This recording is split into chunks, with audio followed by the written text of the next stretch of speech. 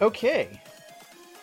Hello, everyone, and welcome to a special world building stream for Tales of Jamora: The Kraken's Wake.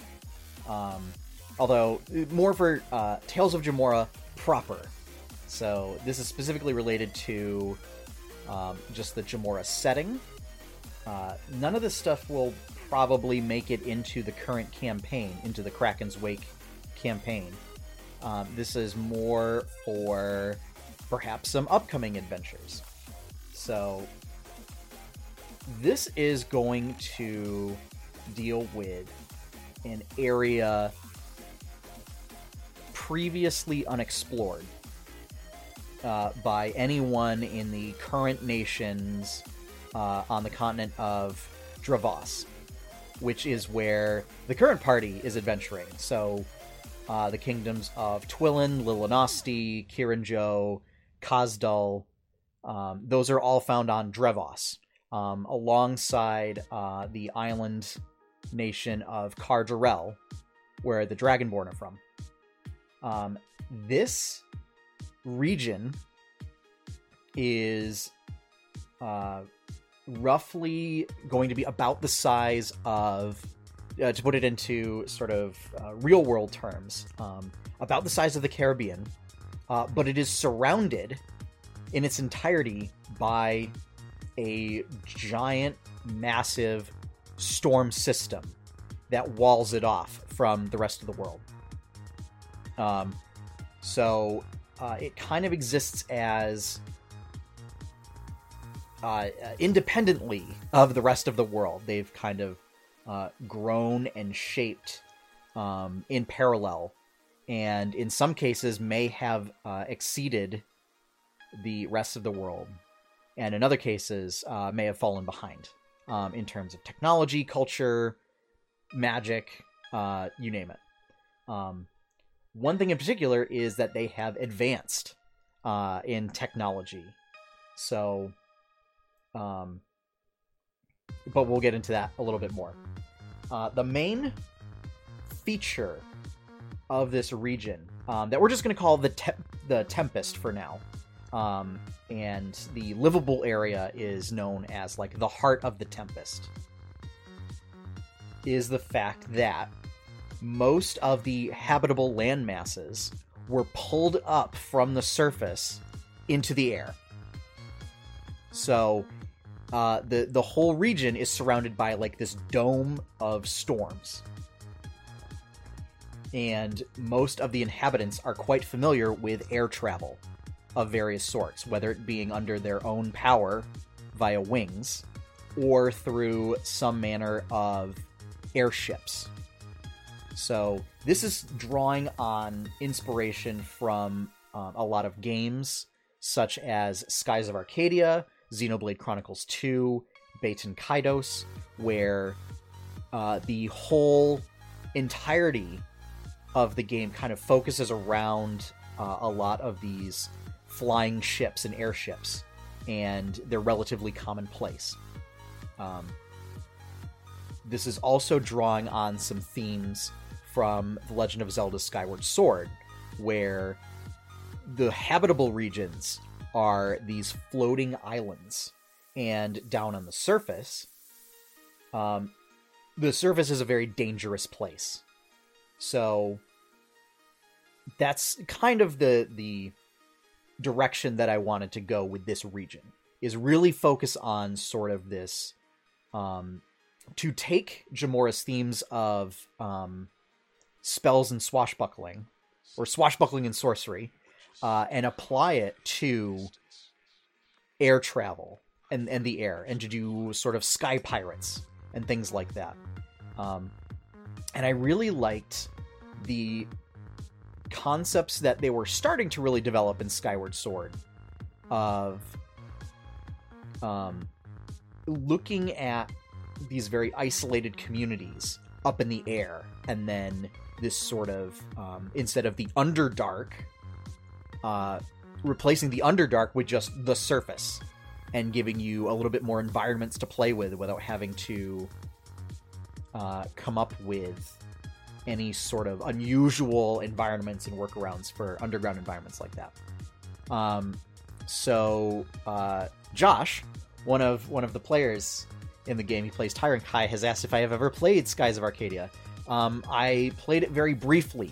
I borrowed it from a friend of mine, but unfortunately returned it before I could really get into it. I never played it when it originally launched on the GameCube, but I wish I did, because I read a lot of articles about it in magazines at the time and was really intrigued by a lot of just the themes and very just sort of like aerial armada stuff happening in that game. And so that's directly led into this. Baten Kaidos was another kind of really good example of this, where all of your main characters except for one have wings and are able to fly around places, and there's a lot of like floating and sky boats and stuff like that. And part of the main story is that the main character has like a prosthetic wing, and so, you know, trying to get around using that. And one of your side characters is from the Empire, and they don't have wings at all due to some divine thing that happened. So I do have some, we'll call them factions, drafted up that do control various regions in this Tempest area. And the idea is that there's quite a few. So there's some larger islands, and that's where the hubs of these nations are. But they also control a vast swath of territory among smaller islands and island chains. And basically to kind of get like a sort of Pirates of the Caribbean feel that you also get like with other sort of pirate style games, where you're going around the Caribbean and there's a lot of small islands really close to each other that you can use for hiding or for exploration or to island hop here and there.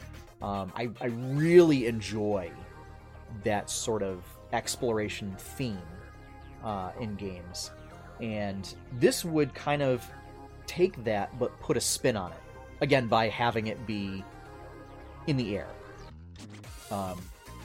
So some of the main the big main factions that we have are kind of defined by their leadership structure and their sort of outlook. And so we have first up is the Drakazul Praetorium. So this is a theocratic nation that is governed by the worship of Lokdov, the sort of sky serpent, who is revered as the god of sky and storms. Lokdov is worshipped elsewhere in Jamora, but within the Tempest is revered as the leader of gods and the leader of the Pantheon, which is not consistent elsewhere, where Kure, the goddess of the sun, is revered as sort of the leader of the Pantheon. Although it should be noted that there is a faction among the clergy that are devoted to Lokdov that believe that he is the true rightful ruler. And so this may interact with that to some degree. Perhaps there's some history there that this faction may have derived from that subset of the clergy. But especially considering that most of the travel takes place in the air, surrounded by storms, and wind especially plays a very important role in daily life among these islands. It elevates the Azure Drake, as he is known, to this very prominent status. And so they wield a considerable amount of power. They control a region known as the Azure Skylands, where it's populated with deciduous forests, and of notable ecology, they have drakes, which are small dragon-like creatures, mostly wingless, sort of quadrupedal, draconic creatures that sort of have the role of like apex predators, but aren't necessarily big giant creatures. So thinking more along the lines of how like wolves could be considered apex predators in North America, or mountain lions. Defining features is in keeping with its name of the Azure Skylands. A lot of the plant life is more of a bluish green, including the grass itself.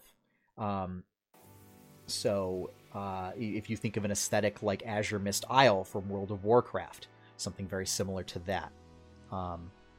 So it also gives a bit of a tint to the overall landscape, that it sort of almost seems to reinforce this color palette for Luckdove.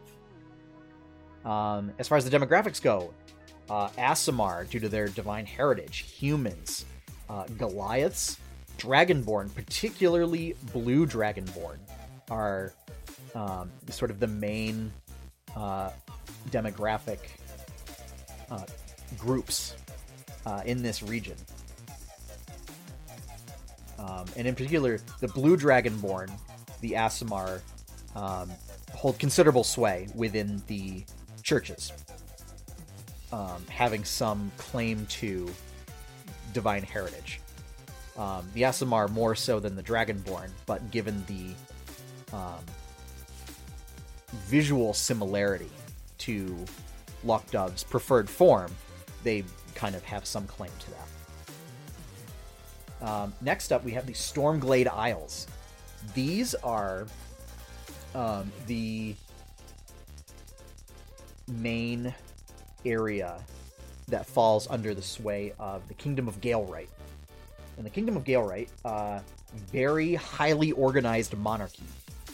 And their structure is so similar to the nation of Twilin, which currently is under the rule of the Navy. This nation, everyone, regardless of their station or their economic class, is assigned a rank. So even children, have some sort of pseudo-military rank within the nation. And it's not to say necessarily military, but everyone is sort of denoted as having a rank within the culture and economy of this kingdom. This is where there's a lot of really desirable wood for airships of various sorts. And so it's a very hilly region with thick forests. You can find moose and owl bears there. At the moment, I've only fleshed out that it is definitely populated by humans and elves, but it's also possible to find any other races suited for thick forests. So forest gnomes, halflings particularly might be found there. So yeah. And all elf varieties. And within the Tempest, there isn't the sort of clash that you get between, say, the High Elves and the Drow that you do in the Kingdom of Lilinosti on Drevos. Is the various elf groups just intermingle without anyone really batting an eye. Next up is the Gullwing Consortium, which controls the Gullwing Archipelago. This is an interesting faction. So this is a nation, which is really a cluster of principalities governed by the Merchants Guild, by the Gullwing Consortium. So this is a Merchants Guild that holds sway over all of these sort of individual factions grouped together, or these localities all grouped together. The Consortium is largely populated by Aarakocra and Kenku. The Aarakocra in particular, because they can fly natively. And the Kenku, unfortunately, have lost their ability to fly, but have made up for it with other talents that they're able to use that help out the consortium, particularly in factoring and forging trade deals, whether through nefarious and underhanded or straightforward and diplomatic means. Again, forests very common for this region. The climate in particular ranges from subtropical to tropical, and it really only gets colder as you get higher in the atmosphere. But a lot of those areas aren't really well suited for permanent habitation. So a lot of the really habitable areas are very warm. So you don't see a lot of like conifer forests or anything like that. So it's a lot of very deciduous trees. You do get palm trees. But the Gullwing Archipelago, very dense cluster of small islands that are connected via this giant tree, or several giant trees that serve as eyries for winged families and winged creatures that are used by said families. So, if you have a nation mostly populated by bird folk, you have these giant sort of tree dwellings, not unlike the ones that you would find in Lilinosti, except they're much more geared toward being able to fly off of perches and not have to worry about ropes and ladders and things like that. This also helps facilitate trade, so that you can easily launch boats from sort of the upper reaches. And notably, primarily urban. So a lot of the quote-unquote wild areas are actually parks. And very developed, and very jam-packed together. So it gives you almost like a skyscraper kind of feel, in that because a lot of the inhabitants can natively fly, you can build up as opposed to having to build out. And since they're populated by a lot of very tall trees, you naturally don't even have to build very much. Notable ecology are giant eagles and giant owls, in keeping with the sort of avian theme in the region. Next up, we have the Gustenwald Empire, which lords over Gustenheim.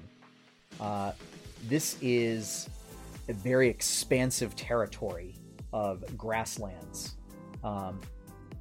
Notable is you'll find bullets there. The big burrowing armadillo, snapping turtle creatures, primarily populated by dwarves and humans. Yes, land sharks. This is where you will find a lot more advanced machinery to replicate flying.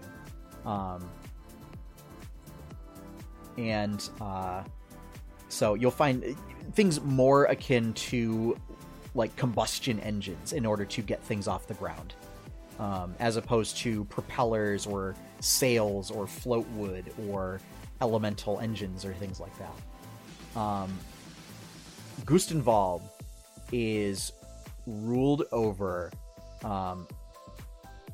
a mysterious and seemingly immortal emperor that wields absolute authority, and has done so for seemingly the past few hundred years. Few have actually ever seen the emperor, so there are rumors that are hushed in quiet corners of the empire that the emperor may be an idea as opposed to an actual person. But when edicts come from Imperial headquarters. They are carried out without question.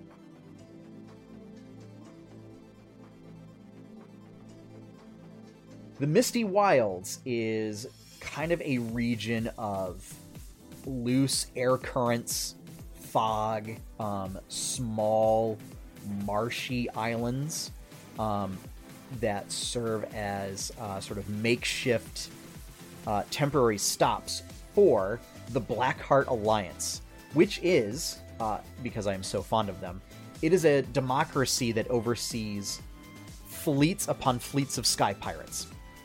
So, big enough that they are a major player and have formed kind of a loose nation where each ship sends representatives. Well, that would make it more of a republic, but each ship is allowed to vote on matters, and there are essentially representatives pulled from the ships to represent them. And captains are voted for candidacy on becoming Grand Admiral, who oversees all of the fleets and is advised by a council. So, notable ecology is because there's a lot of sort of open air, we'll say, surrounding this area, and a lot of mist-bound, cloudy regions. You get a lot of sky sharks. Now, sky sharks and other sky varieties of creatures will feature in this setting. Because you have to have some kind of crazy, unusual flying creatures. Here's the big difference between sky sharks and regular sharks. Sky sharks fly. That's if you want to use sky sharks in your own games, that's all I'm going to be doing, is taking regular sharks and giving them a fly speed and making them amphibious, right? Or maybe not even amphibious and they just breathe air. But the idea being is that they're naturally buoyant in the sky. And the demographics, being a coalition of pirates, highly varied. So if you want to have a party that consists of a wide variety of character races, the Blackheart Alliance and the Misty Wilds are probably a good faction for them to be associated with. So that way you don't run into any, like, well, okay, so explain how, I don't know, like a fire ganassi is over in this nation, or something like that. Let's see. So Josh asks, would a sky flying fish be swimming skyfish? The answer is yes. It's, yeah, I'm not doing anything super complicated to adapt them. So yeah. It would essentially be something similar to how diving birds work, like pelicans and stuff, where they briefly go underwater to swim and catch food, but they don't stay under very, very long due to the need to breathe and the fact that they're somewhat adapted, but not completely adapted. So, I mean, really, that's the best way to think about it, would be like a diving bird.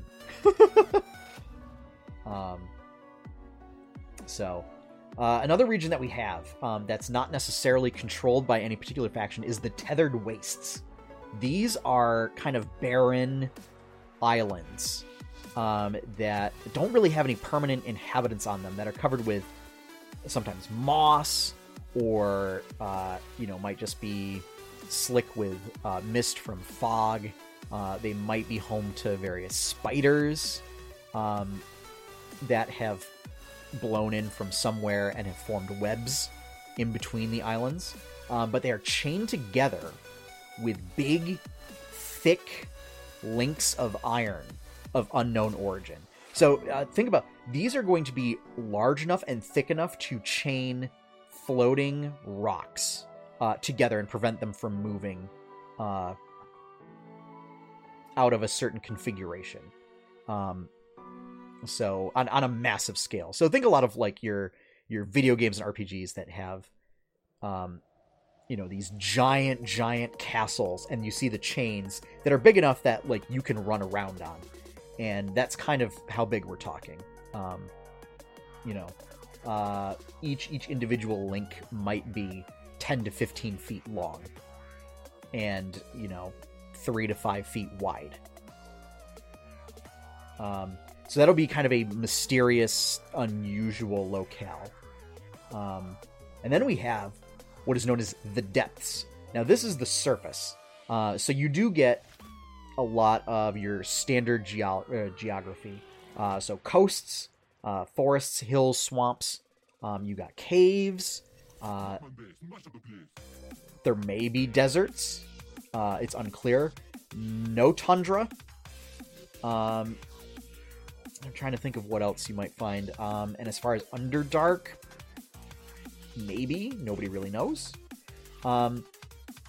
It's dangerous down there. It's populated only by a few different species of humanoid, including goblins, kobolds, lizard folk, and orcs. Typically, species that traditionally elsewhere in Jamora have had to really kind of eke out an existence in difficult locations, particularly underground. And so, and there aren't any large settlements. Like, you won't find an orc or goblin city in the depths. You might find several encampments close by to each other, but there may be miles upon miles distance between them. And in between there, you have monsters, you have undead, you have all sorts of nightmarish beings. It may be if, a party of level 1 adventurers decides, well, we're going to go down to the depths and see what we can do with ourselves. It's entirely possible that they may get swallowed up by some sort of hideous beast on the way down. And it gets more and more dangerous as you approach the surface. This is really to emphasize there's not a, if you want to go down there, it is incredibly hazardous, and very few expeditions that go down there ever make it back. They typically bring back, there hasn't been a lot of actual usable resources that aren't available in safer regions up there. However, metal ores are a particularly scarce resource on the islands, and so you might get contracts to go try and find a metal vein, and then secure it and try and establish some kind of foothold around it. Could be something, that adventurers get contracted out for, but given that any sort of permanent presence tends to attract dangerous monsters, it often ends poorly. And so, resources. So Josh says, meanwhile, Jacobin swoops on a hang glider. Unlikely. I mean, this is the equivalent of trying to get, several thousand feet from... So it's several thousand feet down from the islands, from the Sky Islands, down to the depths. And then the other thing is, hang gliders only... In order to go back up, you need thermals.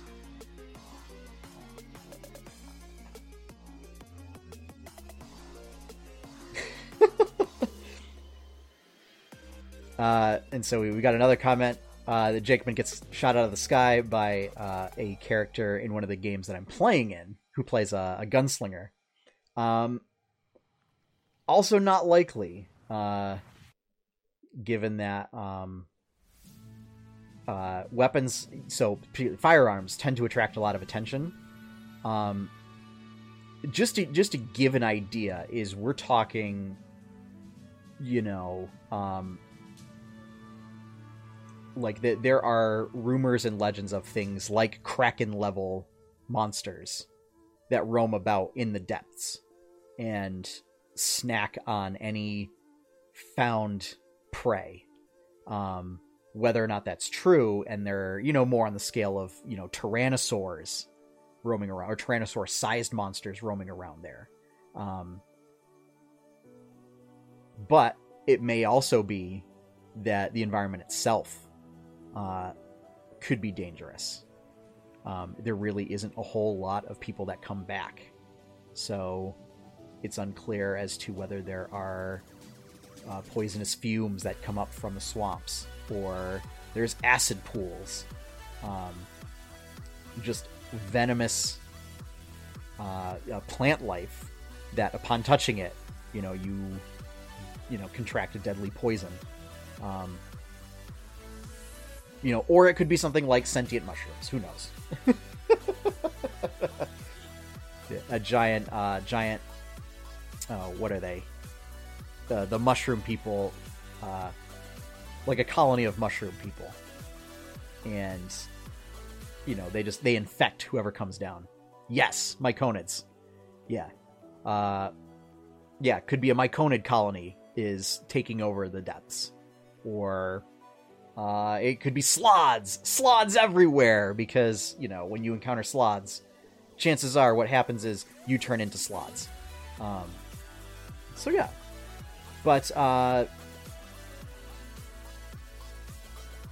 it's a very, very dangerous location. But it's also gives you an interesting thing of, if you want to be an explorer that's from the depths, that's made their way up to the Sky Cities. That gives you a little bit of like a fish out of water kind of a feel. I'm contemplating having characters from the depths start with Undercommon instead of Common. And so that there's like two separate common languages based on Sky Cities versus the depths. I'm not sure, though, because I know it makes that if you have a mixed party, communication becomes a little difficult. So, as far as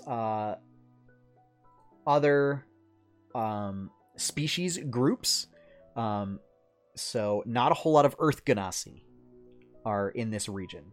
That's probably not very surprising, given that its focus on storms and air. So you find a lot of water Ganassi, you find a lot of air Ganassi. You do find a lot of fire Ganassi, given that fire does play a part both in sort of heat. So heat from the sun still penetrates through. You get heat from lightning. Fires still happen and occur on the islands. It's just that there's not a whole lot of Earth for Earth Ganassi to really connect to. And so there's not a whole lot of them found there.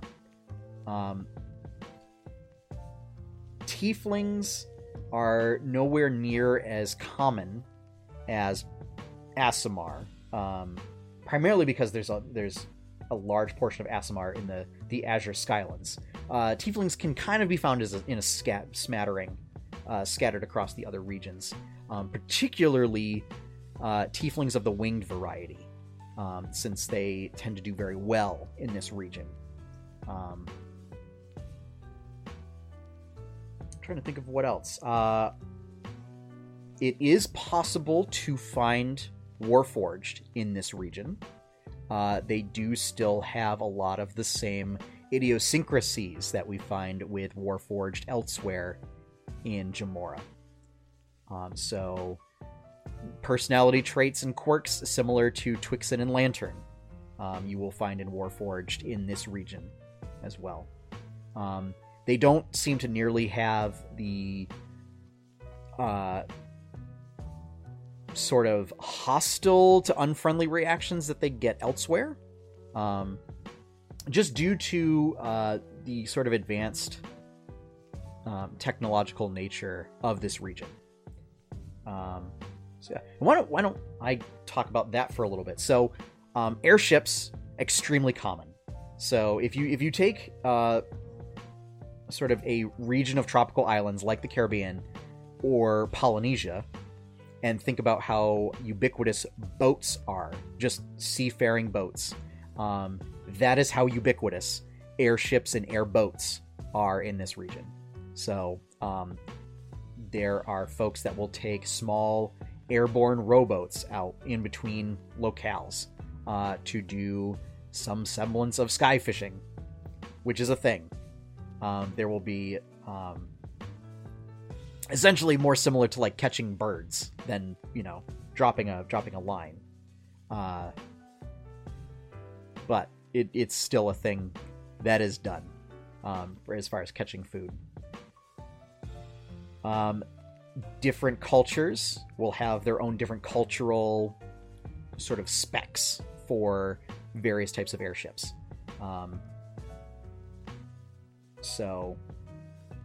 Ones from the Gullwing Archipelago will have a lot of sails and sort of winged fronds on them, and use feathered sort of motifs on them to reinforce just the sort of avian nature of the region. But the fact with a lot of sails and everything as a means to keep them buoyant, as well as to keep them light. So they're often very quick, small, graceful ships. Gustriders vessels are often very sturdy, very bulky, and use mixing air and fire elemental magic with sort of alchemical fuel to keep them going, and are more akin to like some kind of rocket-based vessel than other varieties. The Stormglade Isles will utilize lots of wood and tree shapes, so often leaf motifs in there, combined with sort of lightning arced elementals. They're often noted for using gardens within the airships themselves as a means of life support, if you will. As a way to like produce food, produce shade, help collect water. The Azure Skylands, these will incorporate a lot of sort of cleaned and painted bones from drakes and build them into like these great barges that utilize a lot of draconic imagery in them, to the point of having like tanned and dyed azure scale hide stretched across. So a lot of the sails will be this sort of scaled hide, and have a very regal design to them. Often very draconic figureheads at the bow. For the Blackheart Alliance, given the fact that they often have to resort to raiding and stealing and pilfering, plundering, looting, kidnapping, ravaging, not giving a hoot, if as it were. Very ramshackle boats, often in some levels of disrepair, mixing and matching different kinds of aesthetics. So you might even get a little bit of like a Mad Max vibe going on, where you may have what looks like gull wing sails stretched across drake bones on a Stormglade hull, but it's been outfitted with several Gustriders engines to essentially give you like a rocket sail that screams across the sky. So yeah. One thing in particular is with the Stormglade and Azure and the Praetorium vessels. the Gale-Wright and Praetorium vessels, is they will heavily utilize the binding of elementals. And so you'll get these like big giant rings that make them look like starships almost. If you've seen any of the articles about the proposed starship design that was submitted to NASA a while back, where it had a big kind of warp bubble contraption around the ship that made it look like it had a big ring around it. Similar to that, this is a design that's also used for airships in Eberron. And prominent vessels and vessels that are used for legitimate purposes, we'll say, will often utilize a lightning or fire elemental to power it. And so it also serves as a beacon to say, hey, there's a ship here, you know, make sure you get out of the way. This is where we are. This is our position, especially when traveling at night. Nefarious vessels may bind a wind elemental to them so that they can go into stealth mode at night. Sometimes they might even particularly ostentatious vessels might bind some kind of radiant elemental to them, so that they are literally alight and glowing. Whereas extremely nefarious ones might bind some kind of shadow elemental to them, some sort of corrupted elemental, so like a smoke elemental, so that it can hide like within a thundercloud and darken itself, and definitely cloak itself at night. So other things would include like parachutes, very common. So any sort of a very common device, a non-magical parachute. One feature is, in any sort of township, there would be enchantments of featherfall, that if you were to accidentally fall off the edge of the world, of your own little island kind of a thing, that a featherfall enchantment would at least enact on you, so that way somebody could pick you up before you plummeted to your death, to certain doom, as it were. So yeah, that is kind of what I have thus far. I would say the moniker that I have for this subsetting in Jamora is Gustriders. The idea would be, again, a swashbuckling and sorcery sky adventure. And I might even come up with some custom species, maybe, that might fit within the context of this sort of aeronautical setting that's very focused on ship-to-ship based travel. So yeah. We got a couple minutes left, so do you have any questions from the chat? Just see.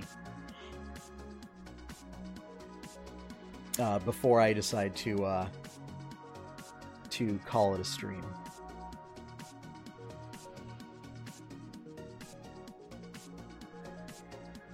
Fortunately, I can't tell.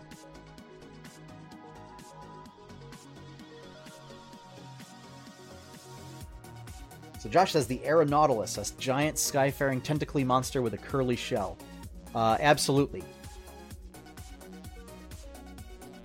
Yeah, I mean, and any flying monster, right, would be right at home here. So, I mean, flying across on giant eagles, giant birds.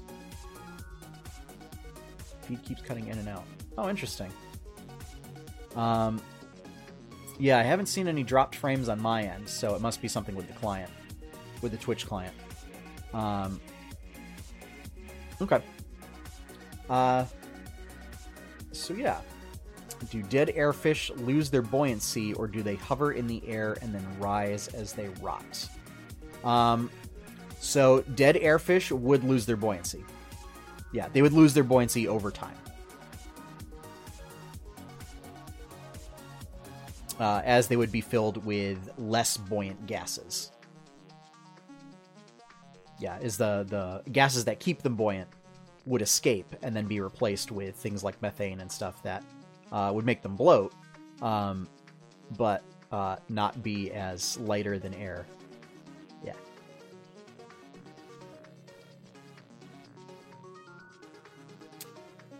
Rat's plot hook could have been clouds of dead fish start rising from the underworld. Well, maybe. I mean, there are plenty of other ways to make dead things start flying about. I mean, let's put it this way: it might not necessarily be just a natural process. It could be an unnatural process. Perhaps dead fish. Perhaps, let's say, even dangerous fish in the depths. You know, let's say, I mean, piranha, you know, or some degree of piranha, right, that are in the depths and are a common fish in the depths. Suddenly, you start to find swarms of undead piranha start rising from the depths and attacking settlements that are close to that region. And they start making their way further and further up. I mean, that's certainly a plot hook. You find out, okay, who's making undead flying piranha swarms? That's always a great question. So yeah. I think we're going to wrap it up there. So if you have any questions, any further questions about this setting, be sure to follow facebook.com/8bitadventures. You can follow me on Twitter at 8bitadventures. You can find more information on not necessarily this portion of the Jamora setting, but if you want to learn about Tales of Jamora in general, head on over to jamora.com. There may be, once these are still kind of very not fully fleshed out notes and a lot of just ideas that are rattling around in my head. So this stuff may not make it up onto the site for quite some time, but if you ever want to talk that, yeah, be sure to follow us on 8-Bit Adventures. And if you want to help support projects like this, Tales of Jamora, any of our other podcasts like 8-Bit Adventures podcast or Berkshire Bites, please consider becoming a patron at patreon.com/8bitadventures. And over there you can find some really cool exclusive patron content. More content of this might show up there as patron-only content as a special preview until it's ready for sort of public viewing. So there is, a benefit to that as well. That is going to wrap it up, folks. So thank you, Josh, for joining, as well as I believe that would have been Mr. Scott Adams, who got called out the other night on the podcast from a certain other DM. And be sure to come back here next week, April 19th, on twitch.tv/8bitadventures, 7 p.m. Eastern Daylight Time, for the next episode of Tales of Jamora, The Kraken's Wake, as the party storms the Rose Gardens and storms the castle. So, have fun, everyone. Happy gaming, and enjoy your pie cake.